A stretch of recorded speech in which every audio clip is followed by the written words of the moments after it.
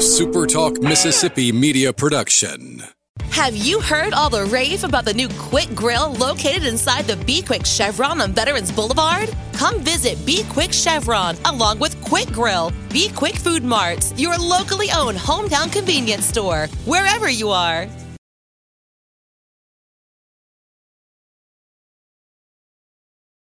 What is up on a Wednesday? I am Brian Scott Rippey. My co-conspirator, as always, is Colin Brister. We appreciate you hanging out with us on this Wednesday edition of the Rebel Report. A lot of random stuff to get to today. Probably some NBA playoffs, the general proceedings in this FBI investigation into college basketball have been quite interesting of what's come out over the last couple of days. Some very scorching hot takes from that as well from people who just don't want to believe the Seth, FBI what was his deal. name? Seth Davis? He had an opinion.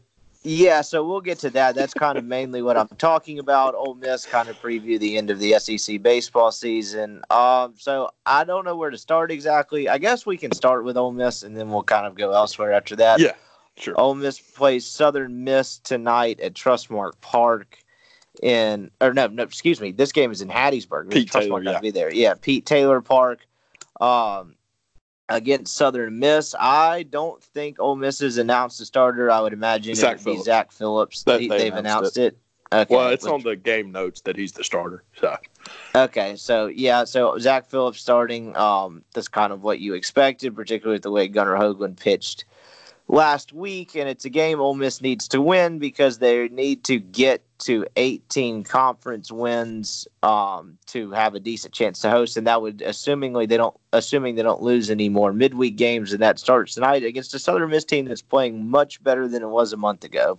Yeah. I don't. Ole Miss played them about a month ago, and Southern didn't really show up there in Trustmark. I don't think you're going to get that same Southern team tonight. I think it's going to be a team.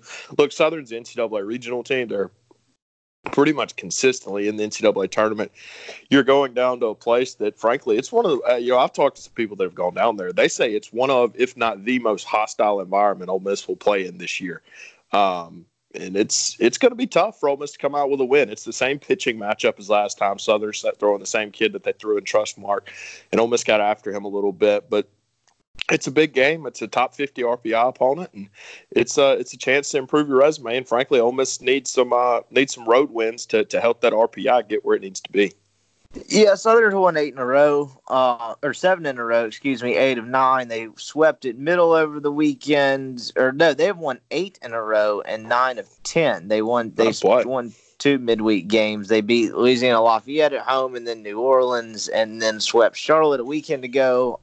They've had some pitching injuries and some pitching depth issues. But Walker Powell has been really good for them. Ole Miss is not going to see any of that. No. But it's a game Ole Miss needs to win. And then they head down to Baton Rouge for I say this every week, but it feels like their most important series of the year because they got to find a way to win 5 games in 3 weekends if they want to host. And if they don't do that against an LSU team that's a bit of a wounded duck, it's going to be tough because you're going to put yourself in a position where you probably got to go win 2 at a road series later in the year. And LSU's best pitcher likely is not going to pitch. Palmineri said Cole Henry's probably going to need another week off, so that moves Zach Hess back to Friday night. And Zach Hess is a premier arm in this league. I don't think he's a starting pitcher. So I think Ole Miss is going to be better on the mound, frankly, in all 3 matchups this weekend. I think Etheridge is better than Hess. I think Nikhazy's better than Walker, and I think Gunnar Hoagland is either equal or better than Marceau. So it's a series that if Ole Miss is ever going to win one in Baton Rouge, it's this one.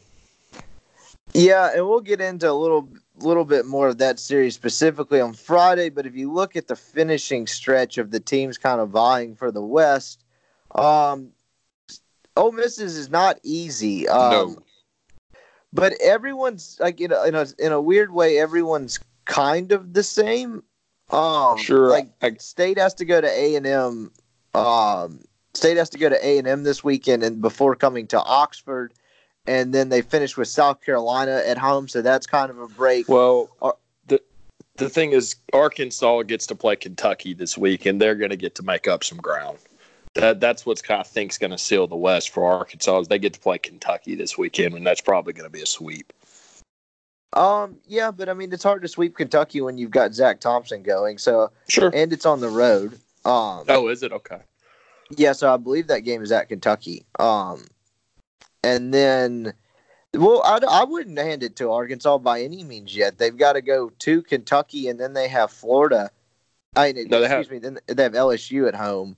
So, right, and then and depending on what happens after that, that's probably going to be a fairly desperate LSU team, and then they have to go on the road at A&M. So, that's not that isn't a shoe-in by any stretch of the imagination, because particularly A&M the last week, you assume they're going to. I mean, A&M's probably not going to host, like, depending on, I guess, what happens over the next couple of weeks. But, like, they've got 2 of the last 3 on the road, and then the home one's LSU. I wouldn't hand it to them yet. I just think they have the easier finish with Kentucky is kind of why I would lean towards giving it to them. Well, shoot, State's got South Carolina. I'd rather play South Carolina than Kentucky. That's fair. Yeah, because you don't have a first-round pick for South Carolina. Yeah, and South Carolina's just a mess. And that's crazy. I mean, not to get too far off topic, they were a win away from Omaha last year, and they are horrible right now. Yeah, and LSU's the only one out of the three that gets 2 home series to finish it off. So they get Ole Miss, and they go at Arkansas, and then they play and then they get 2 out of 3. Like, they get 3 at home against Auburn to close the year. So I don't know. I would almost rather have Auburn's path than anybody's, because you never know what you're going to. I mean, LSU, excuse me, because you never know what you're really going to get out of this Ole Miss team. That could play well, or they could completely roll over.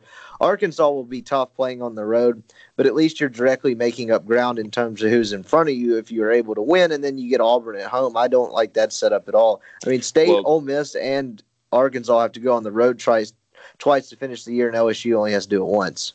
That's fair. It's all, you know, I mean, Arkansas's got a 2-game lead, but like you said, they get an LSU team who LSU's kind of owned Arkansas recently, and they've got to finish the year at A&M. So it's going to be tight going down the stretch, especially with a lot of these teams playing each other. Yeah, and Ole Miss didn't gain any ground with the sweep because Mississippi State and Arkansas swept. I believe Arkansas's won 6 straight league games. Yep.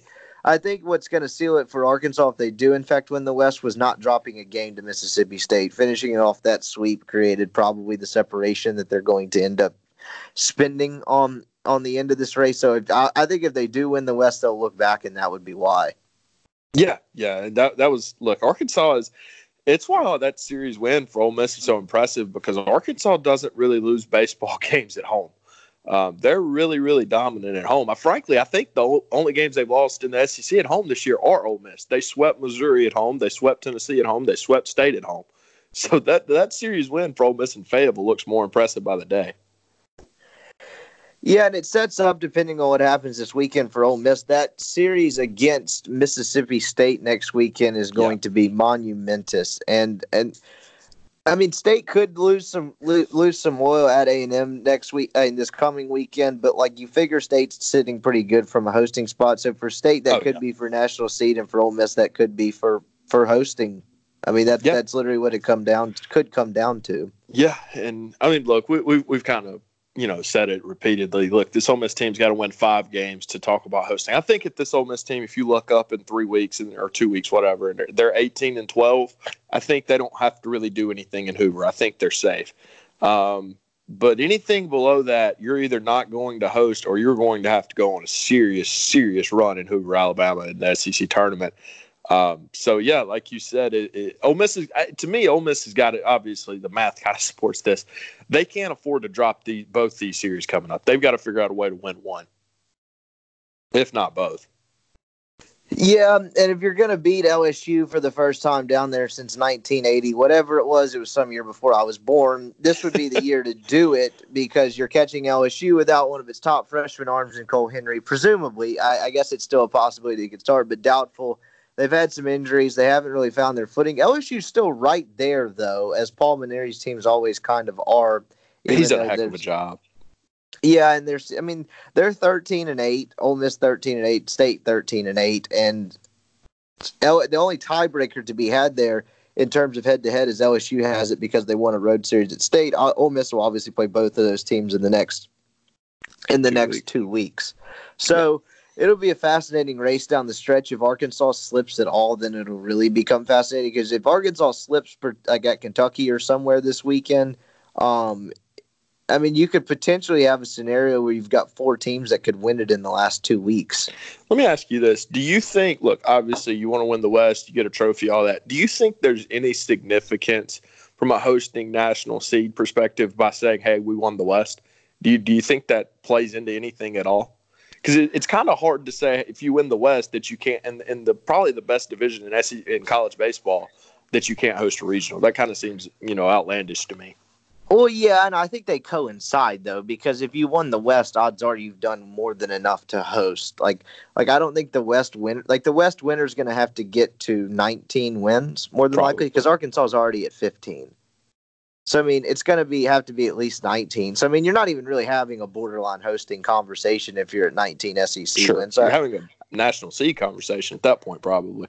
Yeah, without a doubt. And for Ole Miss, it's fairly simple to where it's going to look at because they've hit lefties better, and that seems to be kind of balancing out a little bit. And a lot of that's because they pounded A&M over the weekend. But it's going to be what they get out of Hoagland and Phillips going forward. And I know Phillips is mainly pitching on the midweek, but just in terms of what they're getting out of the back end of their starting pitching is probably going to tell the tale for this team. That and whether Max Trophy or Houston Roth can be somewhat effective. That's probably what's going to be the difference in this team hosting and not hosting. I wonder, I don't know what you do just with Phillips and Hoagland. I think you've got to figure out, and look, this isn't fair to Gunnar after how he pitched last weekend, but I do think you've got to figure out which guy can help you more out of the pen, because I don't think going down the end of the year that I think Gunnar Hoagland and Zach Phillips are going to have to help your baseball team. So which one is going to be able to help you out of the pen more is going to be the question that you have to answer when you determine who's going to be that third starter. Yeah, and I think it's probably – I don't know. Neither one had particularly been good with runners on base, but I'd probably lean Phillips. I think I would too. I would think he would probably be projected slightly better out of the bullpen than Gunnar Hoagland would. But, I mean, I guess either or could work. Yeah. I think Gunnar's made, one relief appearance this year against Southern. I think it went fairly well. I can't really remember. But, yeah, I mean, that's the thing. Like, you can't just shut Zach Phillips down after these midweeks, and you've got to find a role for him, whether that's the third starter or out of the bullpen, because he's been too good to just sit over there on the bench and do nothing. Yeah, so it'll be interesting to see how this plays out. Like I said, we'll have Brody Miller on Friday to talk of the LSU series, kind of finishing up or coming down the home stretch of this SEC season. I guess elsewhere, the main story, I guess, from a college athletics perspective has been this trial, basically, where you're having Christian Dawkins, and we've been over this before, all these guys testify in court. Mississippi State's name was brought up in it. I believe they were talking about recruiting. That didn't sound good, did it? No, but I mean, to be honest, if you're State, you're very low on the totem pole in terms of what anyone's concerned about in this. The NCAA doesn't even have a representative attending these trials. So I don't think much is going to come of it, but I believe the quote was they were talking about recruiting at Arizona or Arizona State or something. And then the guy said if you're recruiting against Mississippi State, all bets are off. Bets are off. Yeah. So, I mean, read between the lines there. You probably, if you have half a brain, you know what's going on. It was interesting just to see that randomly thrown out there. I don't think anything will come of it other than the fact that, it probably erodes moral high ground in terms of the pearl clutcher saying, a couple years ago, Ole Miss was doing 100 and a 55. Well, now you look pretty dumb because obviously Egg Bowl everyone does Twitter it. was lit. Egg Bowl Twitter. Like, if you want to, the quickest way to lose brain cells is probably to participate in reading on the internet what Ole Miss and State people have to say to each other on Twitter. It is in really, really enlightening conversation that sets society back probably multiple centuries. A lot of anonymous accounts. Yeah, a lot of anonymous accounts, a lot of misspelled words, a lot of very limited vocabulary. It is quite something. But point being, it's interesting to watch this all play out. And then, like, most of these people, most rational people are like, yes, we understand this has been going on the whole time. No one really cares. But then you have takes like Seth Davis, who covers the sport, has for a long time, covered it for CBS Sports, took a job with The Athletic. Can he be clown of the week? Yeah, he can definitely be clown of the week because this was a scorching take. So Seth Davis, who I actually have read a lot at CBS, he's covered college basketball for a long time. Yeah, he's a smart guy. I just think he likes the sport so much he doesn't want to believe it to be true. So I want to make sure I have the tweet correct, if the tweet is even still up. Surely he deleted it. Okay, here it is. No, it's still up, and it was still serious. No one hacked his account. It was not Dick Vitale logging in on Seth Davis's account. It says, for 2 years, the FBI used every investigative technique at its disposal to dig into corruption in college basketball. And the biggest fish they caught were Christian Dawkins, Jim Gatto, and Book Richardson. Maybe the sport is actually cleaner than we thought. Holy shit. That is an opinion that you can have.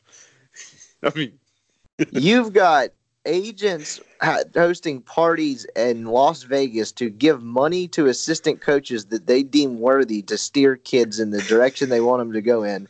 You've got a guy, you've got a guy picking up a bag of cash in Creighton clothing, and this guy's saying the sport may be actually cleaner than we thought. So number one, I guess I don't even want to like dignify this with breaking this tweet down, but number one, that's not how this FBI investigation was shaped at all. They had 3 or 4 major targets. They're not targeting the schools. They don't care about the schools. They tried to get the coaches not to testify this thing. They don't care. They're using the schools as the victim. Like, that's not their problem.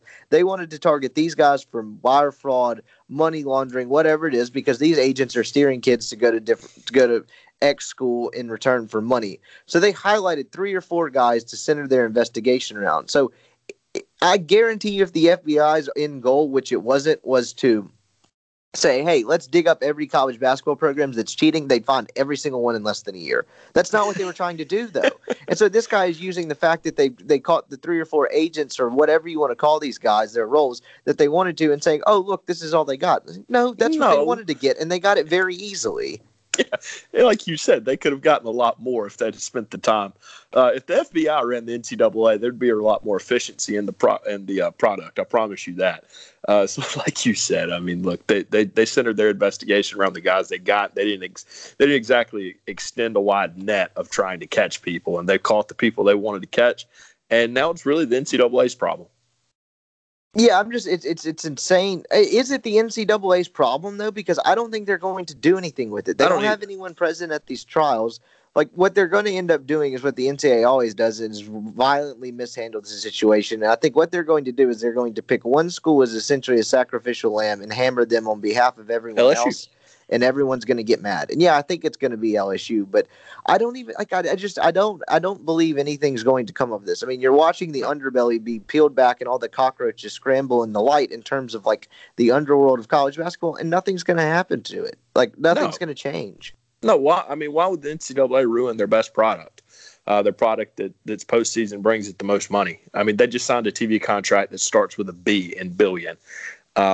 They're not going to change anything. They're not going to go after anybody. They may hit LSU because LSU's not Kansas. They're not Arizona.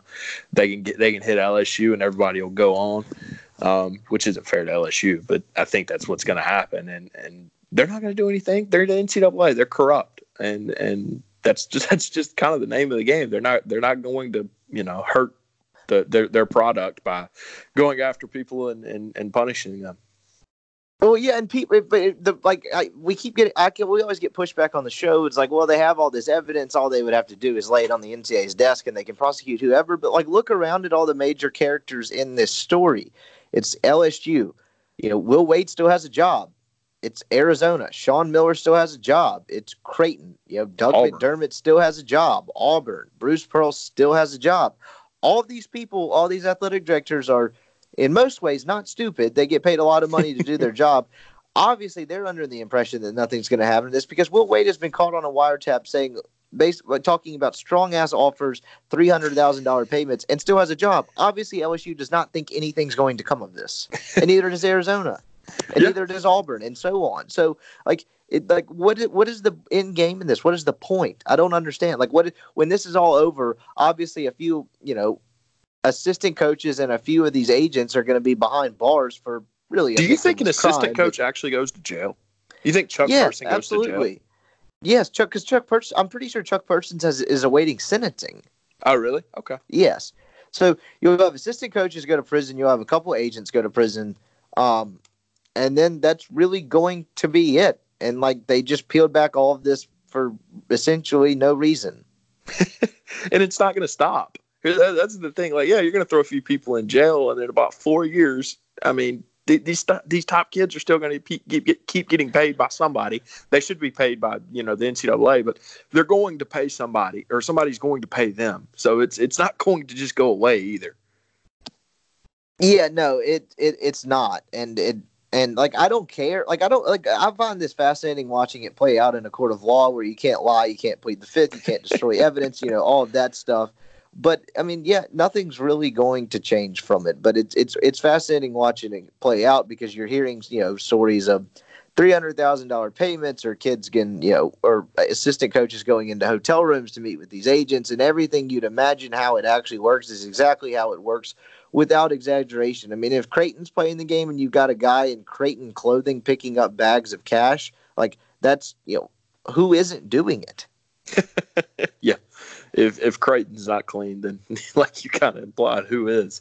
So I don't really know what else can come out at this point. I kind of think it's kind of reached its surface level.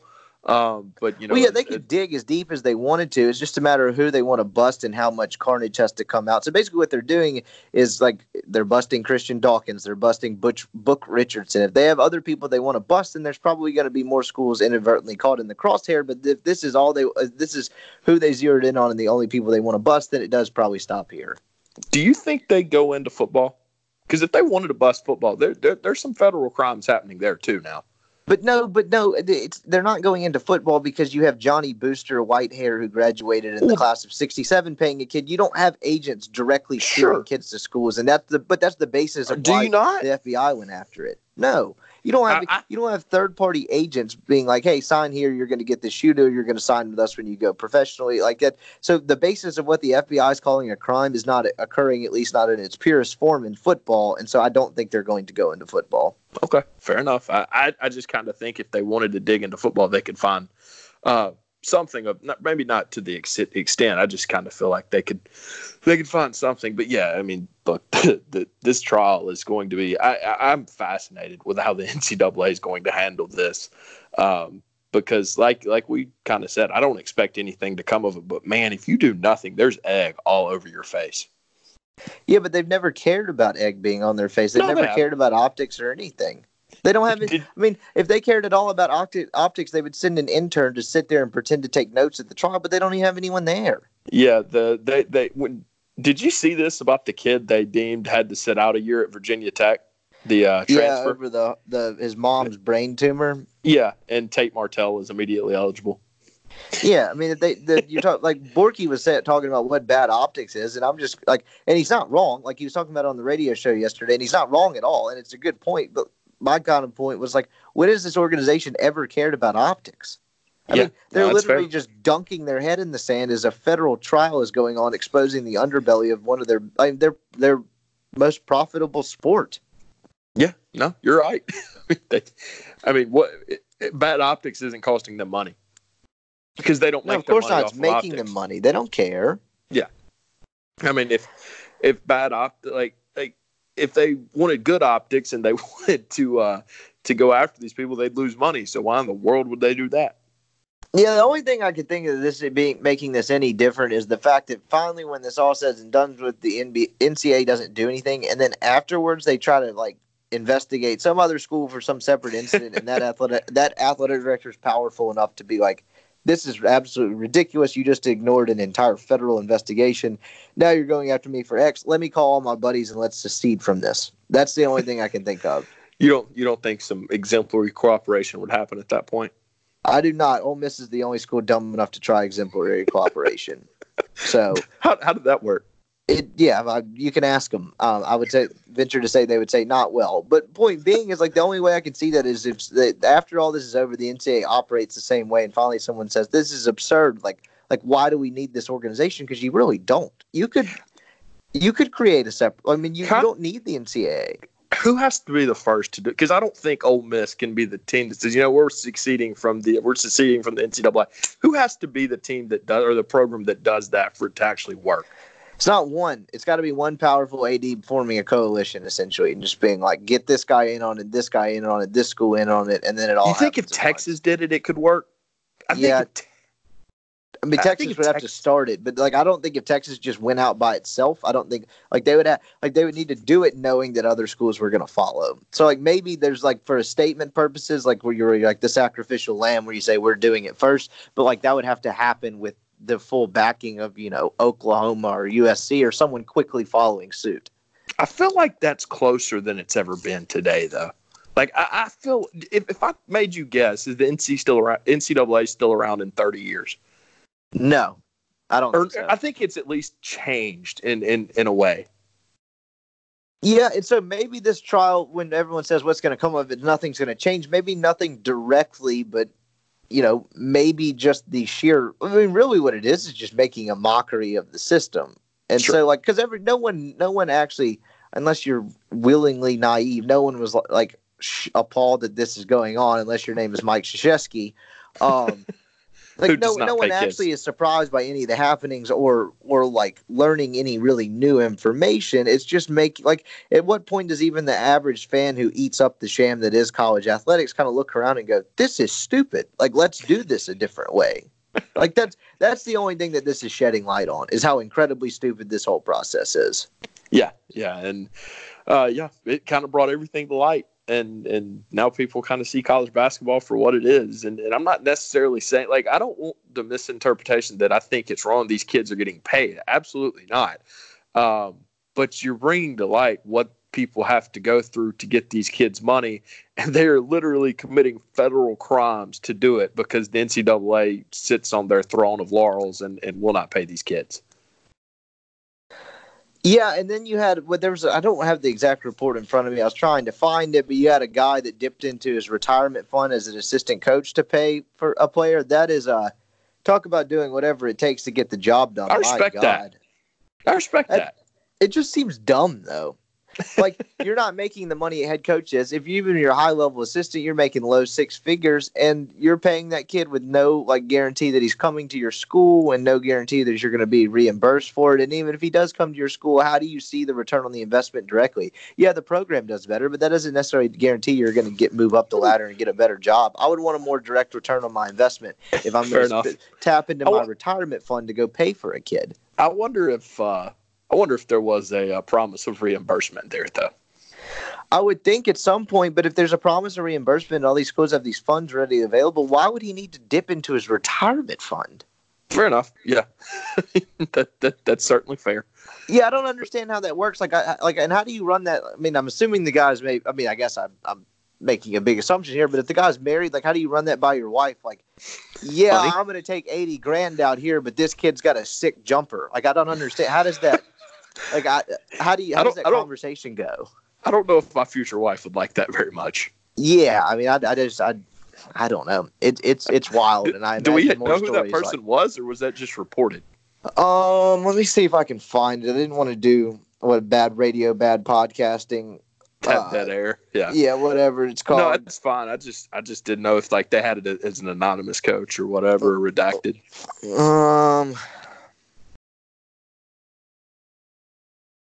Oh, well, that's fine. Yeah, I googled assistant coach.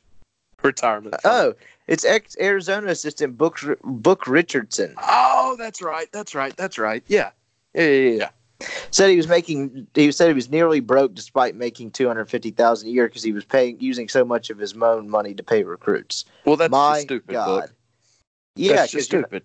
What kind of direct return on investment is that? That's not guarantee you're going to get another job. That's not guaranteeing the kid's going to come to your school. I get the loyalty and all that, but my God, people are like how can you argue college athletics isn't a cult when you've got employees of the school just dipping in their retirement fund to pay kids to win games? Is Arizona not got a booster or two or three that can pay these kids? Yeah, I don't know. It is insane to me, but it'll be interesting to see how that plays out. Really not a ton going on elsewhere. You had the NBA playoffs last night. The Bucks evened the series with the Celtics, 1-1. Then the Warriors went up 2-0 on the Rockets. Giannis went for 29, I believe, last night. The Bucks played much better defensively. They're 20 of 47, from the 3-point line. Yeah, I mean, it was a game they had to win. Like, if they lost that, the series is over. I think they'll win a game in Boston. I think the series will go 6 or 7. I don't know who's going to win it, though, because if Boston defends the way they did in game one, there's no real second score for the Bucks. Like, you're not going to convince me Chris Middleton can get 25 in the second half of a playoff game when your season's on the line. Like, I mean, I'm not saying you can't do it, but there's not been enough proven. So I don't know who's going to win this series because Boston, top to bottom, has more talent, but the Bucks are probably a little bit deeper roster, and of course, the Bucks have the best player in the series by far. Yeah, and the Bucks shot it extremely well. That 20 of 47 was, I think, 20 of 42 at one point. They missed their last 5, I believe. So if they shoot like that, they're going to be a problem throughout the whole series. The issue is I don't really know if they can continue to shoot like that. Like you said, they defended Giannis really well in game one. I thought they actually defended him well last night. He just kind of is the best player in the East and one of the best players in the NBA, so he kind of is going to get his at times. So that series is going to be one of the more fascinating ones going forward. I think you're right. It's kind of a coin flip as to who's going to win that one. Then the Rockets go back to Houston down 2-0. Harden got poked in the eye last night. That game didn't really have much rhythm or flow with it from beginning to end. I don't know what the Rockets do because these Warriors have, I think the Rockets are as closely talented as the Warriors in every capacity, but I just don't know what you do. Like, the Warriors haven't really played well in either of those games, and now they're heading back to Houston up 2-0, and I'm just not sure if I believe the Rockets are going to win both of those. And then if it's 3-1 and you got to win 2 in Golden State's building, it's over. Yeah, I think it's over now. Because like you said, I don't think Golden State's going to go winless in Houston. They're too good. They're too talented. They'll win a game, and then like you said, the Rockets aren't winning 2 in Oracle, and we're going to have Golden State back in the finals because Denver nor Portland can beat them. Yeah, and it's been interesting to watch the transition from like it being like the Warriors kind of being more balanced and it kind of being Steph Curry's type of team to the point where it's Kevin Durant. Every time they go down the floor, they're throwing it to him. Nobody can guard him. He's probably the best player on earth right now. I would say he's better than Giannis just because of the shooting, and he is doing stuff that you can't guard. I mean, he's shooting over people. He's doing stuff that you literally can't guard. I don't know what Houston does about it. It hasn't helped that Clint Capella has been awful in the series for Houston, who was kind of the difference maker last year and kind of why they had a chance. So I don't know what Houston does. I think they might be sunk.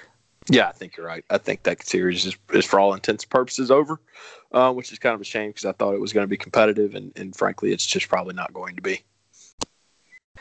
Then you've got Denver-Portland game 2 tonight. Yep. That series is going to be like a different world every time the team step on the court. I think I still like Portland. Denver played really well the other night. Jokic has at least shown that like he can kind of be more of an aggressive scorer down the stretch, which is what playoff is all about. Is you have a guy in the last 3 minutes can get a basket every time down, no matter what. Because so much of Jokic's game is giving it up to everyone else. He's the best passing big man in the NBA by far, maybe in the last decade. But he at least showed that like down the stretch in that game 1 where he's like, I can score. Not at will, but like he was way more assertive offensively. Lillard did not have a very good night, but I still kind of like Portland in the series. Okay, that's fair. I think I like Denver, but I mean, I think it's going 7, honestly. And I don't know, you would think that Portland would probably have to win it in 6. That's kind of, I think it's going to go 7, and Denver wins a game 7. But yeah, it's kind of two teams that have drastically different styles, but they're probably on the same playing surface. I mean, they're probably equal in talent. Jokic is one of the best. He's extremely fun to watch, just from a viewership standpoint. I enjoy watching him play basketball, and going forward, I kind of think he's going to be obviously the difference maker for the Nuggets in this series. And if Murray, he plays well, they're really kind of tough to stop. Yeah, they are, and it'd be an entirely different series if Portland had Nurkic because they don't have anyone to guard Jokic on that other end. Enes Kanter is really good offensively, even though he has a banged-up shoulder, but offers absolutely nothing defensively for them, and that's not really what he's been as a player anyway, so it's not really, you can't really fault him for that. It was a really good pickup because he got bought out by the Knicks in February, and they picked him up for nothing. Like, they didn't have to give up anything for him. Right. But, like, if I wish Portland still had Nurkic because this would be an entirely different series. He'd be able to guard Jokic better. And honestly, I would probably have picked Portland in 5 or 6 games if they had him, but they don't. And obviously it's way different. The best series will probably end up being Philly-Toronto. I think that'll go 6 or 7. It's 1-1. Game 3 of that series, I think, is tomorrow night in Philly. Yeah. But that's going to be fun. I don't really have a feel on that one. I'm going to go Philly just because they have more talent. But aside from that, I've got nothing on that series. Yeah, I think you're probably right. I think if you wanted to base it on talent alone, you would take Philly. But yeah, I mean, you tell me either team wins that series, I'm not going to be shocked at all. Yeah, so a couple more games this week. You don't have a 2-game night until Friday. You have game 3 of Philly-Toronto Thursday, Tomorrow, and then I think you got 2 games Friday, so a lot of NBA playoff action. That's about all I've got for today. A little bit of a shorter show, but we'll be back at it Friday with Brody Miller. Do you have anything else? That's about it. All right, well, we'll be back at it Friday with Brody Miller from NOLA.com. He'll talk some of the crazy stuff that's been happening at LSU. Of course, Ole Miss baseball preview should be a lot of fun for Colin Brister, excuse me. I am Brian Scott Rippey. We will see you on Friday.